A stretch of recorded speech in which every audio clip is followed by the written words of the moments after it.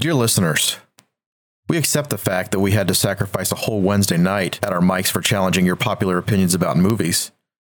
But we think you're crazy to make us record an episode telling you what we think about this John Hughes classic. You see this movie as you want to see it, in the simplest of terms, in the most convenient definitions. But what it taught us is that each one of us is a brain, a basket case, and a criminal. And maybe those labels don't fit anymore. That's why we have a question for you. The Breakfast Club. Dated or timeless? Sincerely yours, The Real Boys.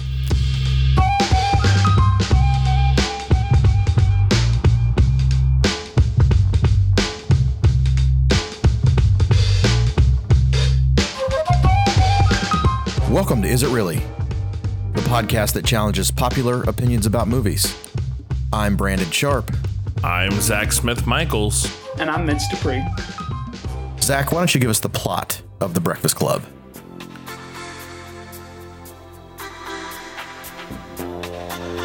Five high school students from different walks of life are stuck in Saturday detention under the bullish principal, Mr. Vernon.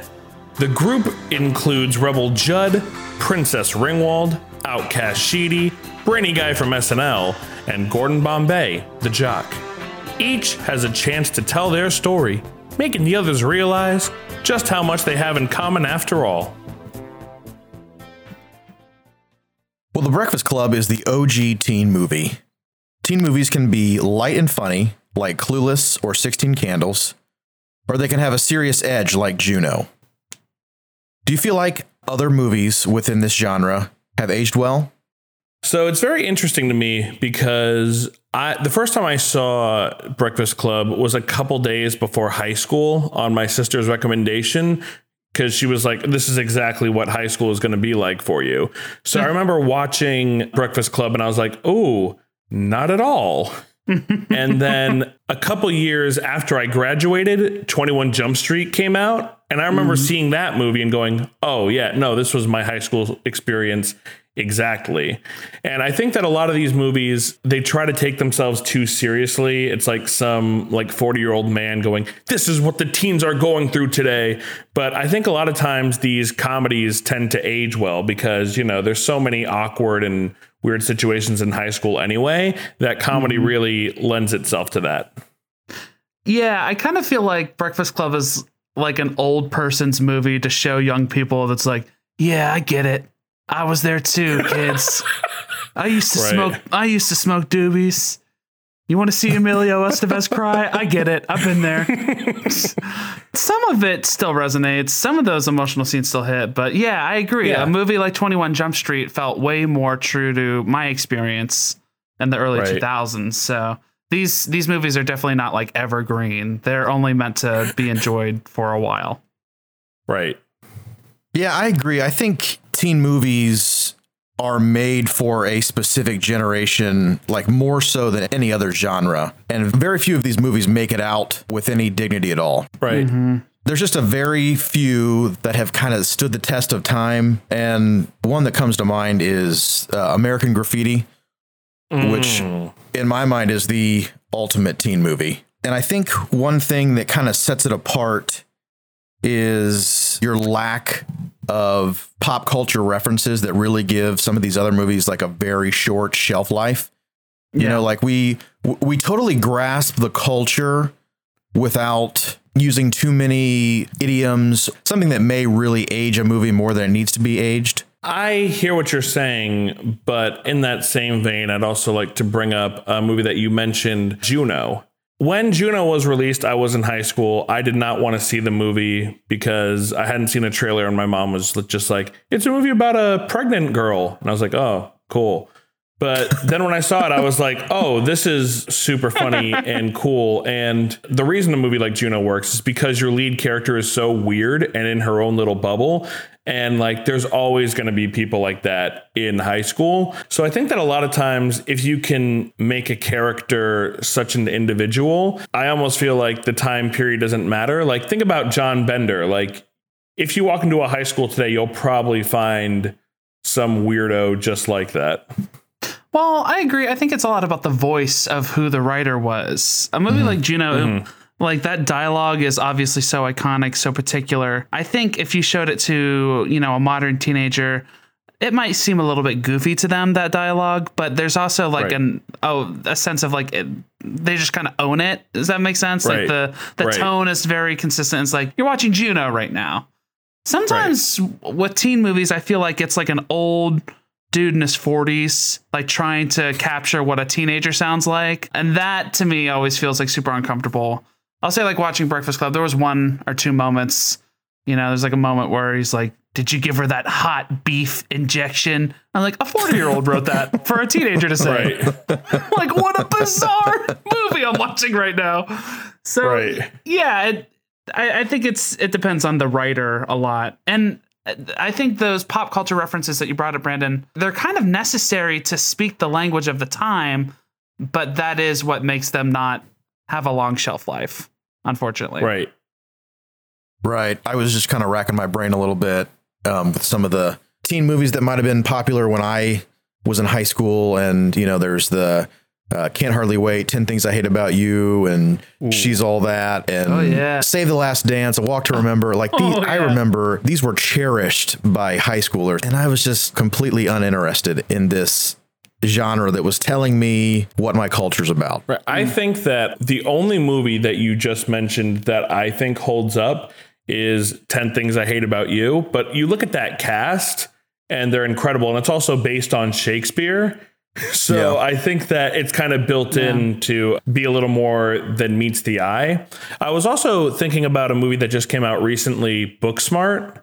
I'd really be interested to know how high schoolers feel about that and if they feel that movie is accurate to their experience, because it seems a little over the top to me, but not in a way that's like bad. It seems like it's almost played for comedy, how like cartoonish some of these high school students are in the film. But I'd be really curious to, see if someone who just graduated were to say, yeah, that was my experience. Yeah, I'm curious about that too. I really enjoyed that movie, but I noticed like the teacher, Miss Fine, literally goes to a party with students, gets wasted, and hooks up with one of the male students. Like, it's a movie that's like very progressive in some ways, but then there's weird stuff like that in it. And I just feel like none of these movies are ever like airtight. Like I grew up, I really liked, all right, I'm about to out myself. I really liked the Twilight movies and the Twilight books when I was growing up. And Zach is taking off his headphones. He's walking out of the room. Okay, stop it, please. Stop laughing at me. Oh, man. But I mean, you engage with that like a year or two later, and you're like, oh, this is an abusive relationship. None of this is okay. There's stalking and controlling behavior. So I mean, sometimes the things. Sometimes the things that seem okay when you're like 14, just give it a little bit of time and it's not okay anymore. Yes, I agree.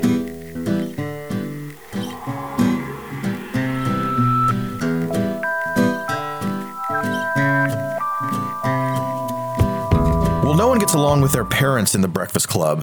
On top of that, Richard Vernon is a clueless loon. Is this movie unfair to its adult figures?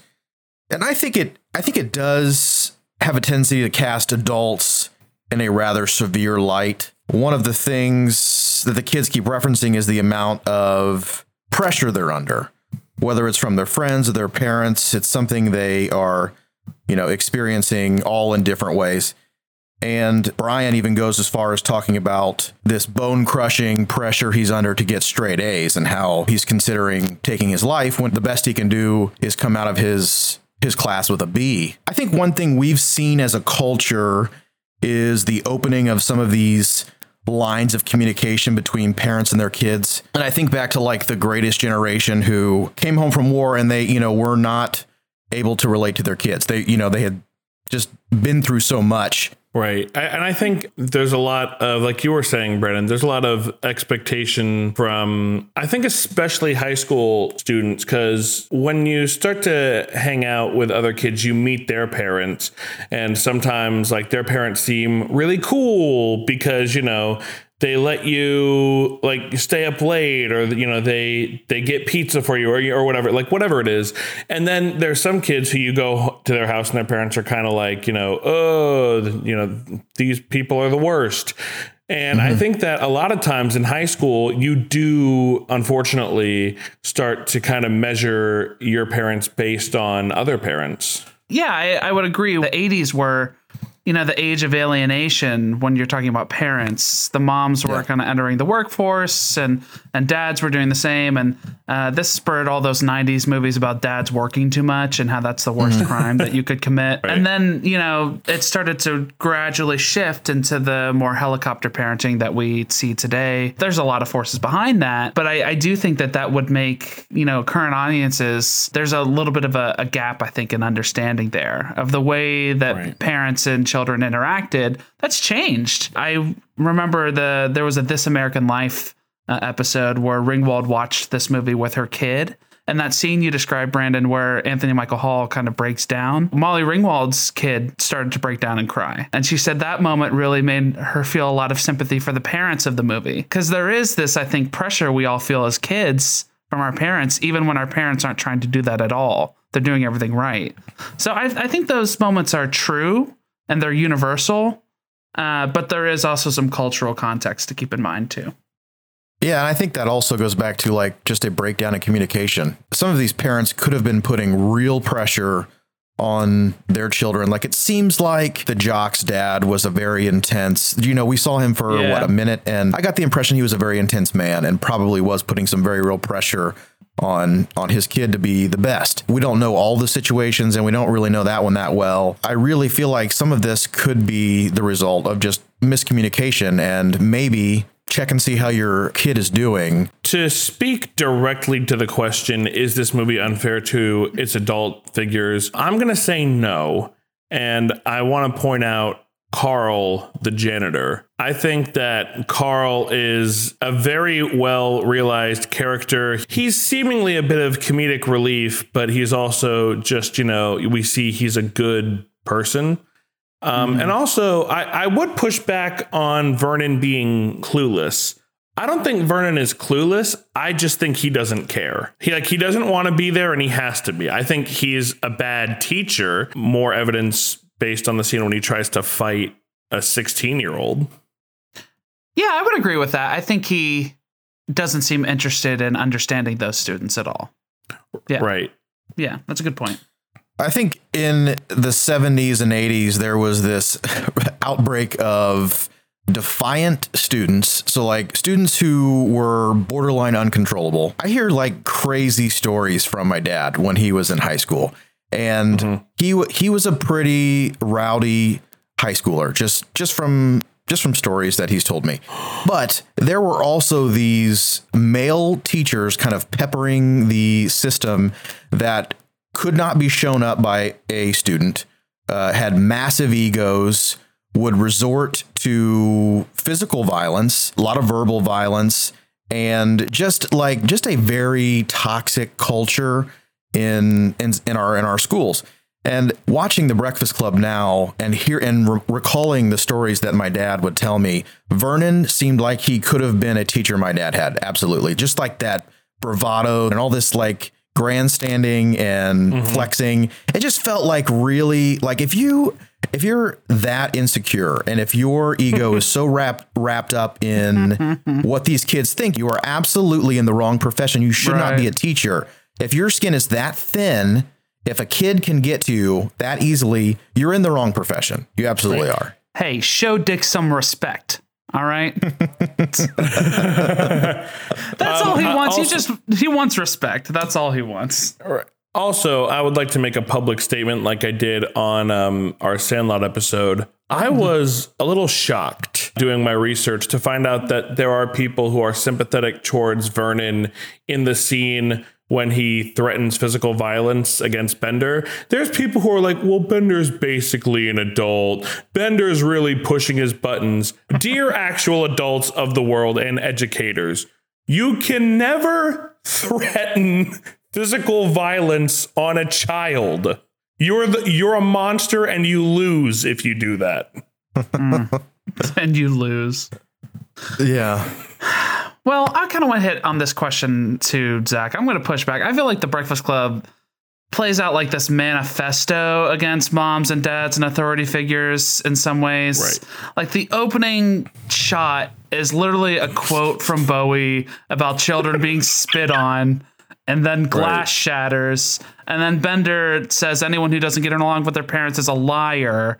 And, you know, Ali Sheedy says, when you grow up, your heart dies. Like, it's just punch after punch after punch of, like, you know, anything that is adult is bad, and any adults who would condescend to try to tell them what to do. Like, I feel like there's a reason this movie kind of solidified that Brat Pack moniker. There is a little bit of, like you said, Brandon, just that defiance in the culture, in the generation that, I don't know, I sympathize with the adult characters now. Like the mom who says, find a way to study. Like at the beginning when they're in the car, I'm like, that's something I can see myself saying to my kid. You know, it's, I don't know. I don't think they're quite as bad as the movie tries to portray them as.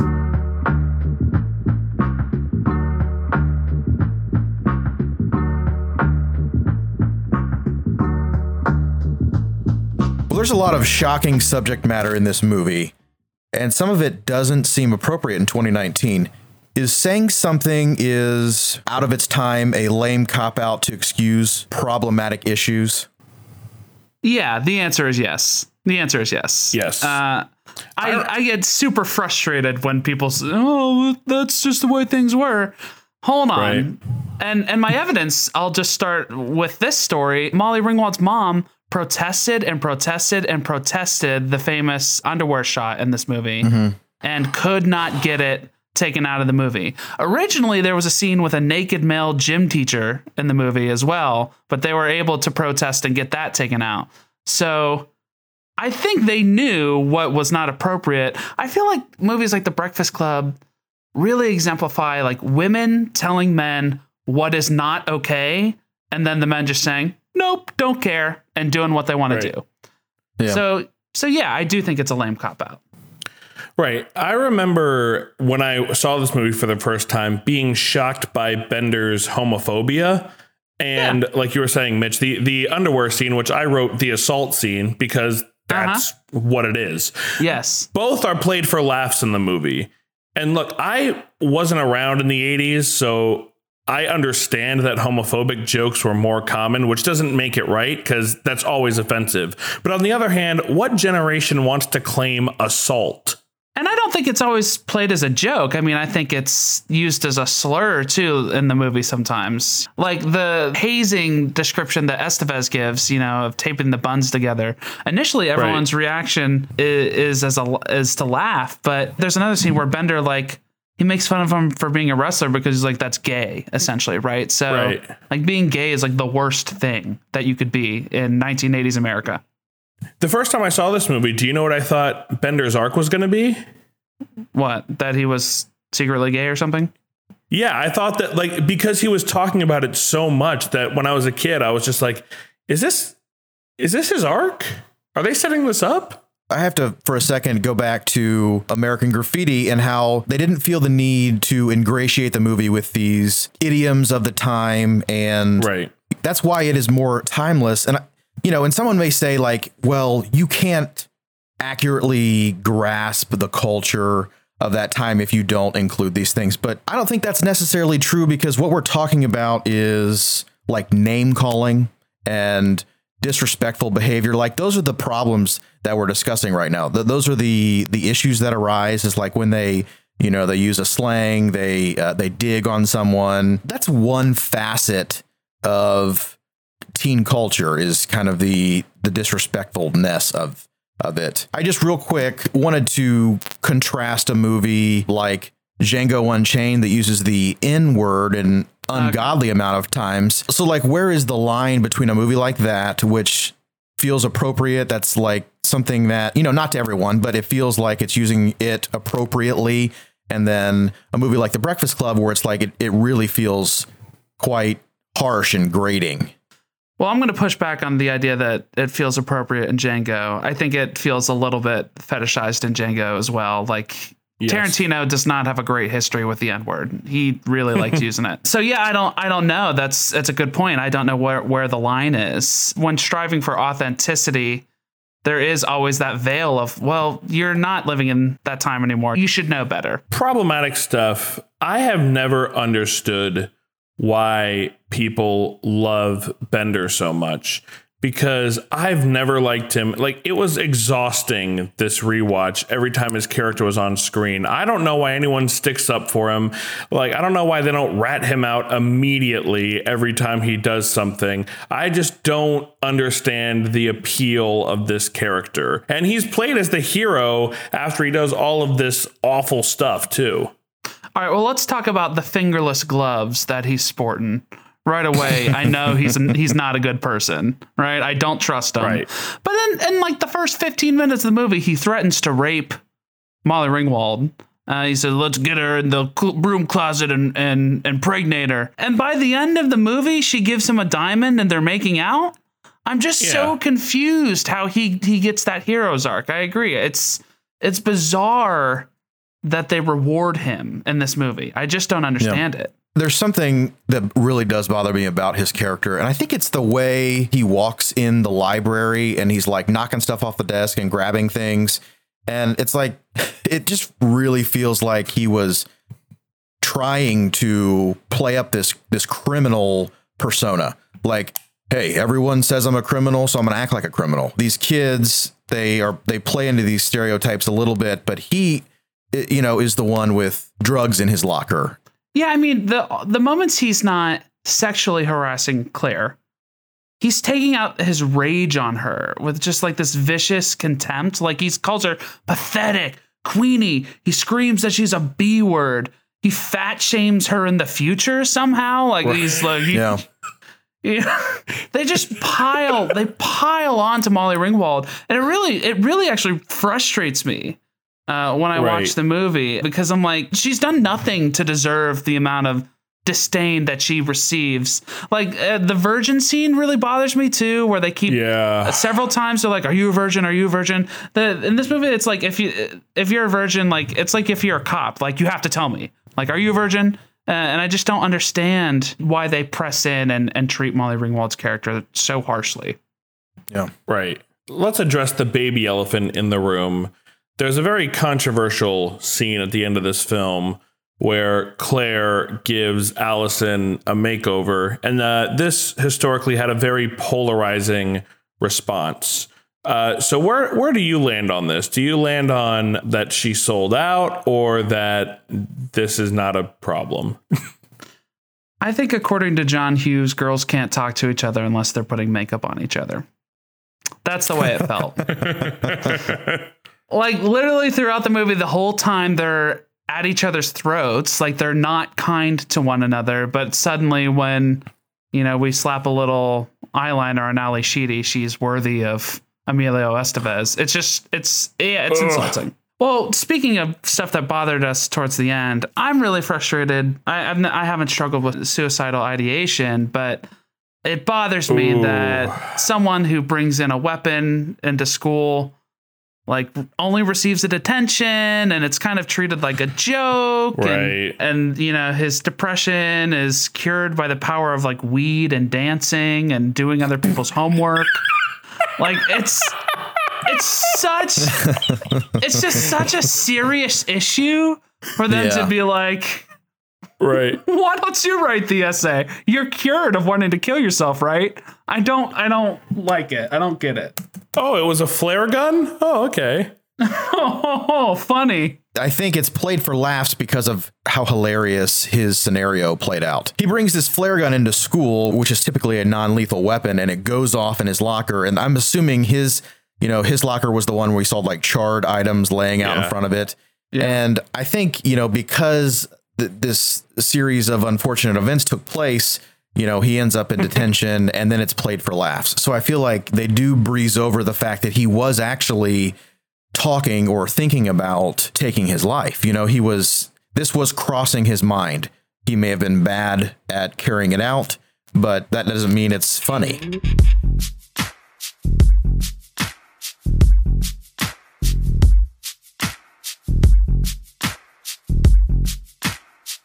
Everyone in this movie has an identity defined by their peers and by the adults who are supposed to know better. does this movie reinforce stereotypes or subvert them? And I think, we spend maybe like 90% of the movie reinforcing these stereotypes. Yes. And like the last few minutes trying to bring it all together and make sense of it. And I'm not 100% sure the movie does make much sense of it. No. Some highlights, and we've talked about them a little bit already, but some highlights from kind of like those last few minutes of the movie. The jock notices the shy girl only after Claire gives her a makeover, and the princess uses the criminal to get back at her parents. So there's a little scene where they kiss on the hood of her dad's car, and then they all use Brian, the smart kid, to write their essay. And I think maybe the one thing the movie does well is, in some respects, urge the audience to, learn about people who are, different from you, people who you may have had some assumptions about. And I think, if you could say like one thing about the movie, you can't judge a book by its cover. I think you have to kind of open that book up and begin reading, which is something that these characters, are only able to do after they smoke weed and dance. Yeah. Yeah. Brandon, just to piggyback on what you were saying, I wrote down that, it 1,000,000% reinforces. Like you were saying, Bender leaves. He says, see you next Saturday, with a new girl on his arm. Princess has a new boyfriend who's dangerous. And again, Brian does everyone's work. The basket case gets a makeover, which she hates.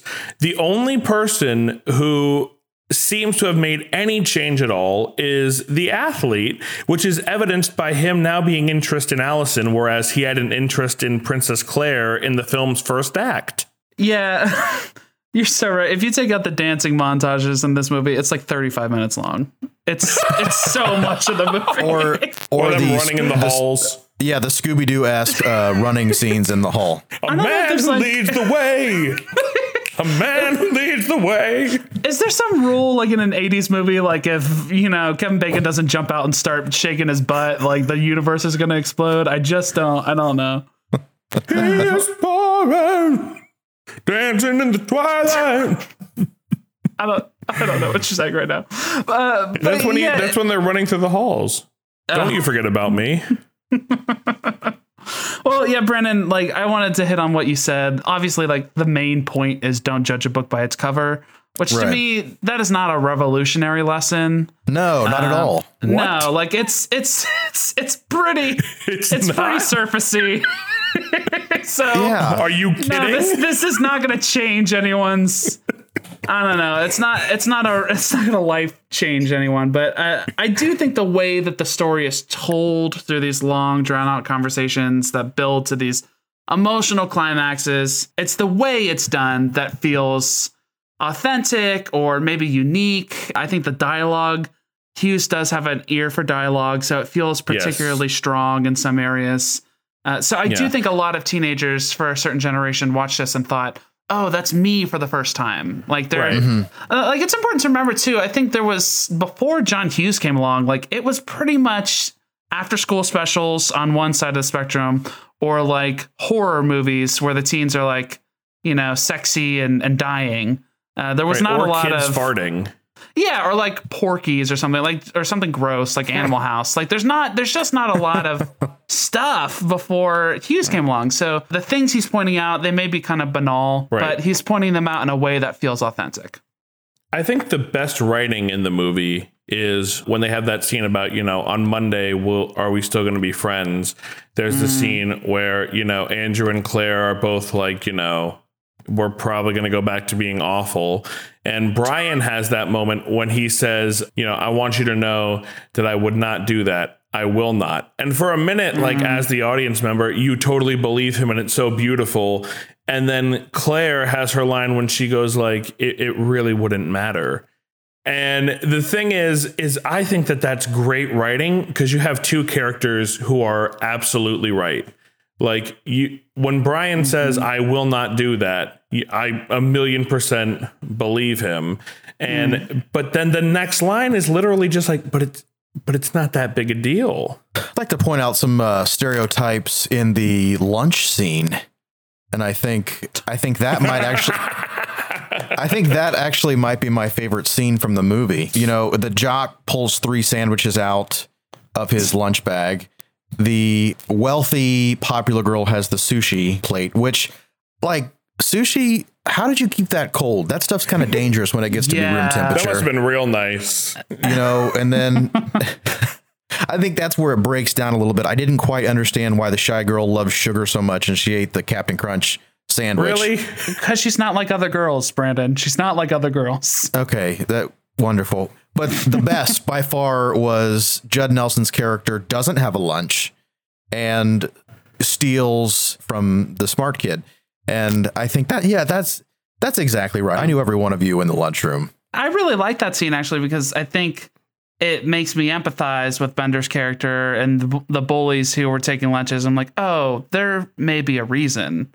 Yeah, because it's bringing up a class disparity thing. He has no food. Well, he comes from a broken home. Right. I was going to say I used to work somewhere with Brandon, and Brandon's lunch was a lot like Andrew's in that, you know, Brandon's the baseball player and he would show up at work with, you know, sandwich, glass of milk, big old jug of water, big old thing of chips, some cookies.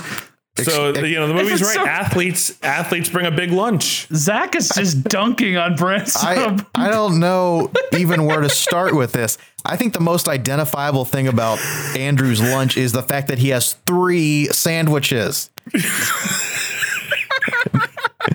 And a giant bag of cookies, by the way. And a whole bag of cookies. Never did I show up with 3 sandwiches to lunch. No, but it was always very exquisite. Okay, well, careful. You're mixing your metaphors over there. I was giving you a compliment. I was saying you're like the only character with an arc in the movie. Thank you. He is my favorite. Yeah, no, he's great. I got to tell you though, Gordon Bombay playing a tough kid it took me a little while to get into it. I was like, it was a little laughable for me when he was challenging the kid, challenging Judd Nelson's character in the beginning, and just some of the the terminology and language he was 2 using. Hits, I hit you. You hit the floor. Yeah. You don't look at her. You don't talk to her. It is too much. It was a little heavy-handed.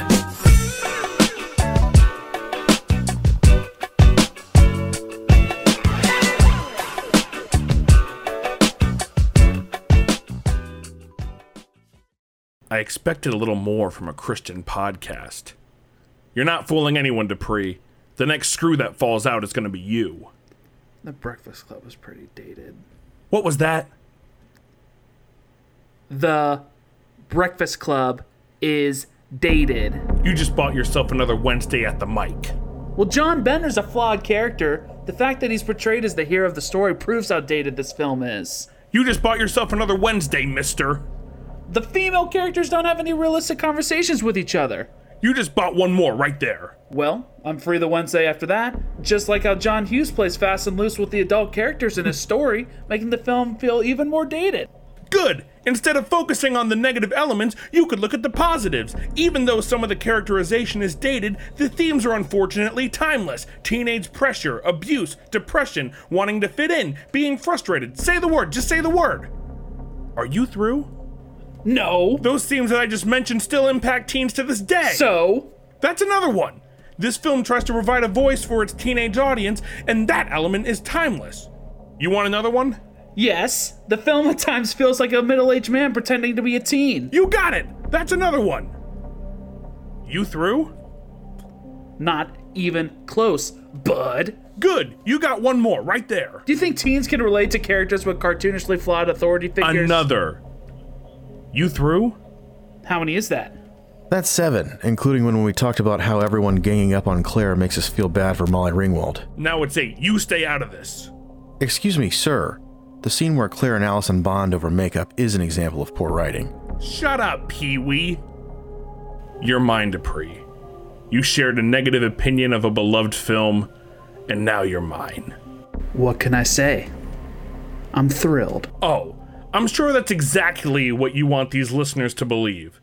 While The Breakfast Club contains some dated jokes and overly 80s dialogue, the themes are timeless. These are characters that we can relate to, we understand their struggles, and as a result, we feel heard. Dated or timeless. You might want to spend a little more time thinking about how a movie can be both. You might just be better off.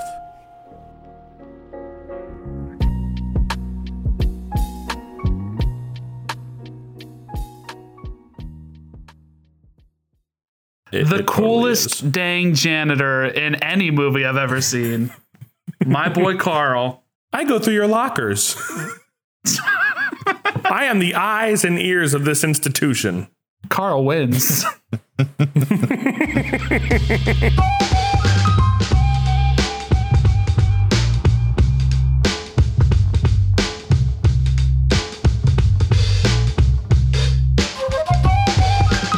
Well, that's going to do it for our episode on The Breakfast Club. Thank you for listening. If you haven't already, hop on over to our Facebook page and join the conversation. We can be found at the Is It Really podcast. We would love to hear your opinion on our episodes or just movies in general. We're always trying to post entertaining and thought-provoking articles or polls to get things rolling, and we would love for you to jump in. Don't forget, subscribe on iTunes, Stitcher, Spotify, or wherever you get your podcasts. If you're up to it, please give us a rating and a review. We would really appreciate it. And we'll see you next time.